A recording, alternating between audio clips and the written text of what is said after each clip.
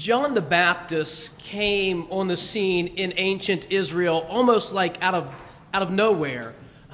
Israel was occupied by Rome. Roman soldiers walked the streets. There was a Roman governor there. It was occupied by an empire whose capital was more than 1,000 miles away. And the strength and brutality of the Roman Empire, I think, is difficult for us to grasp, not because of our social location in time, but because of geography, where we live in a very genteel world compared to that of the ancient Middle East. But there are people who are our contemporaries, people who are alive today who understand very much what it would have been like to live under ancient Roman rule. People who live in countries like Saudi Arabia or Syria or Iran could tell you exactly what it's like. Israel was not a war zone at the time of Jesus and John the Baptist, but it was an occupied nation. There were soldiers on the streets, and the soldiers were there to keep the peace. And by keep the peace, it meant that if anyone was to try to stage some sort of coup d'etat, they would be executed. If young boys took up rocks and threw them at Roman soldiers, they would be chased down and beaten to death. This is the sort of peace that the Roman soldiers kept. But it was a world where you could, if you wanted to, pay your taxes, keep your head down, go about life. You could go to the market. You could have a meaningful vocation. You could raise a family. And so most people did exactly that. And the gospel picks us up at a day when just sort of this man, John the Baptist, had shown up on the scene. And he was, like I said, sort of a out-of-nowhere character. He's preaching outside of the cities. And people are going out there to see him and to hear him. He is not like other preachers in the area. He is not necessarily as well refined as they might be. He lives off the land. He is rather rough looking. He wears his own homemade clothes made out of camel skins. He's not a sight that is an attractive one to behold. And his preaching is very fiery. His sermon is pretty straight on. Repent. Judgment is coming. But he's more than just a novelty. He's sort of a throwback. He was sort of a kind of preacher that people in ancient Israel had read about. People that were, sort of in their Hall of Fame of preachers. Like, this is what the old-timey guys used to do. And then Jesus shows up on the scene one day where John is preaching. And John is baptizing people. And Jesus goes to John to be baptized. And at that moment, John the Baptist has an epiphany. It's like the heavens open, and he has this prophetic moment. He recognizes Jesus, not because he recognizes him as a family member or a fellow Jew. He recognizes him in the way that only God can enable him to see him. And he says to Jesus, you perhaps remember the story? No, I will not baptize you. I'm not worthy to stoop down and tie your shoes. I won't do that. Jesus insists, though. And John turns and he looks at the crowd and he says to the people, this man right here, behold the Lamb of God who takes away the sin of the world. John recognizes in that moment that Jesus is the long-awaited Messiah. He says it, he proclaims it, and Jesus' ministry begins. I imagine that John had to be thinking at that time, behold the Lamb of God who takes away the sin of the world. The Messiah is here. Now it's time for all those things that I preached about to take place. Judgment's coming. Sinful people, they're going to get it. Civic leaders who have hoarded money and resources while the poor have suffered, they're going to get it. The Romans, those dirty dogs who have done so much, so cruel, they're definitely going to get it. Judgment is coming. And it's not long after that, though, that John is arrested.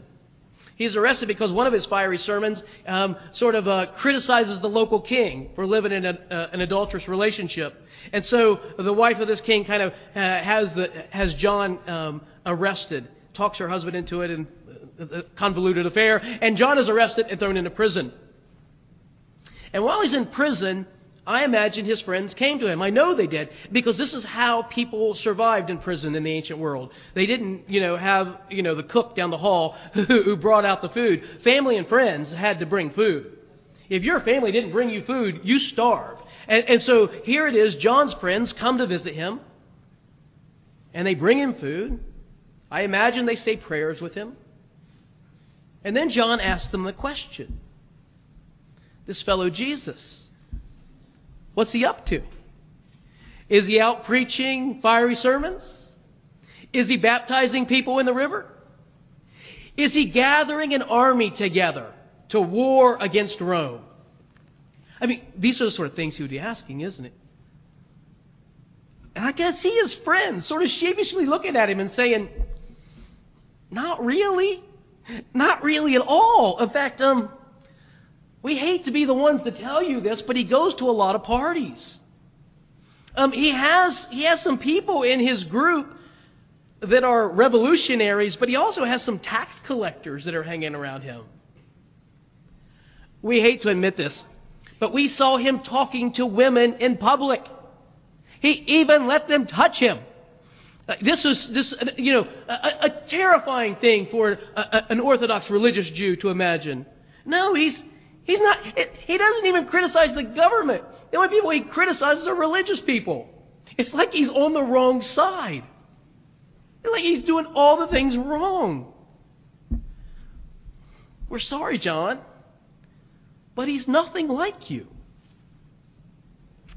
And that's when John asks his friends to do a favor. All right, thanks for the grilled cheese sandwiches. Now I need you to go back to him. We have a question we need answered. This is your text. This is your gospel lesson. When John heard in prison what the Messiah was doing, he sent word by his disciples, his friends, and said to them, "Are you the one to come, or are we to wait for another?" I thought you were him. I thought you were the one. I told people you were the one. Are you the one? Did you catch the phrase, though? What the Messiah was doing. His acts, his deeds. This is what troubles John.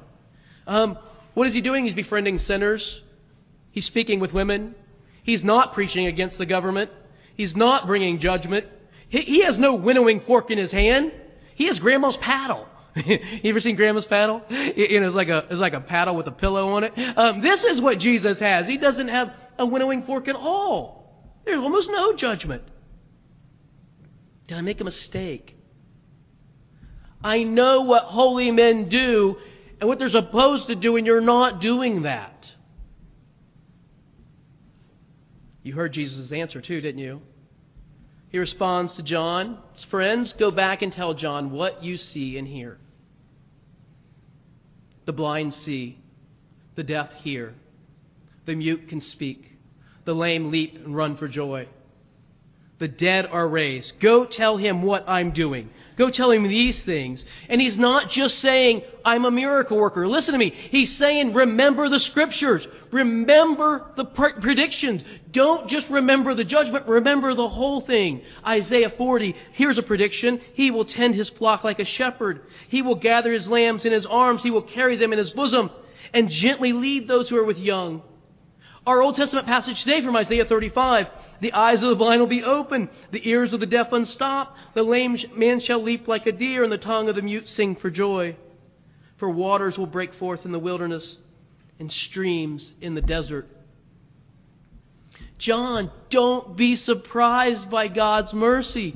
That was the plan all along.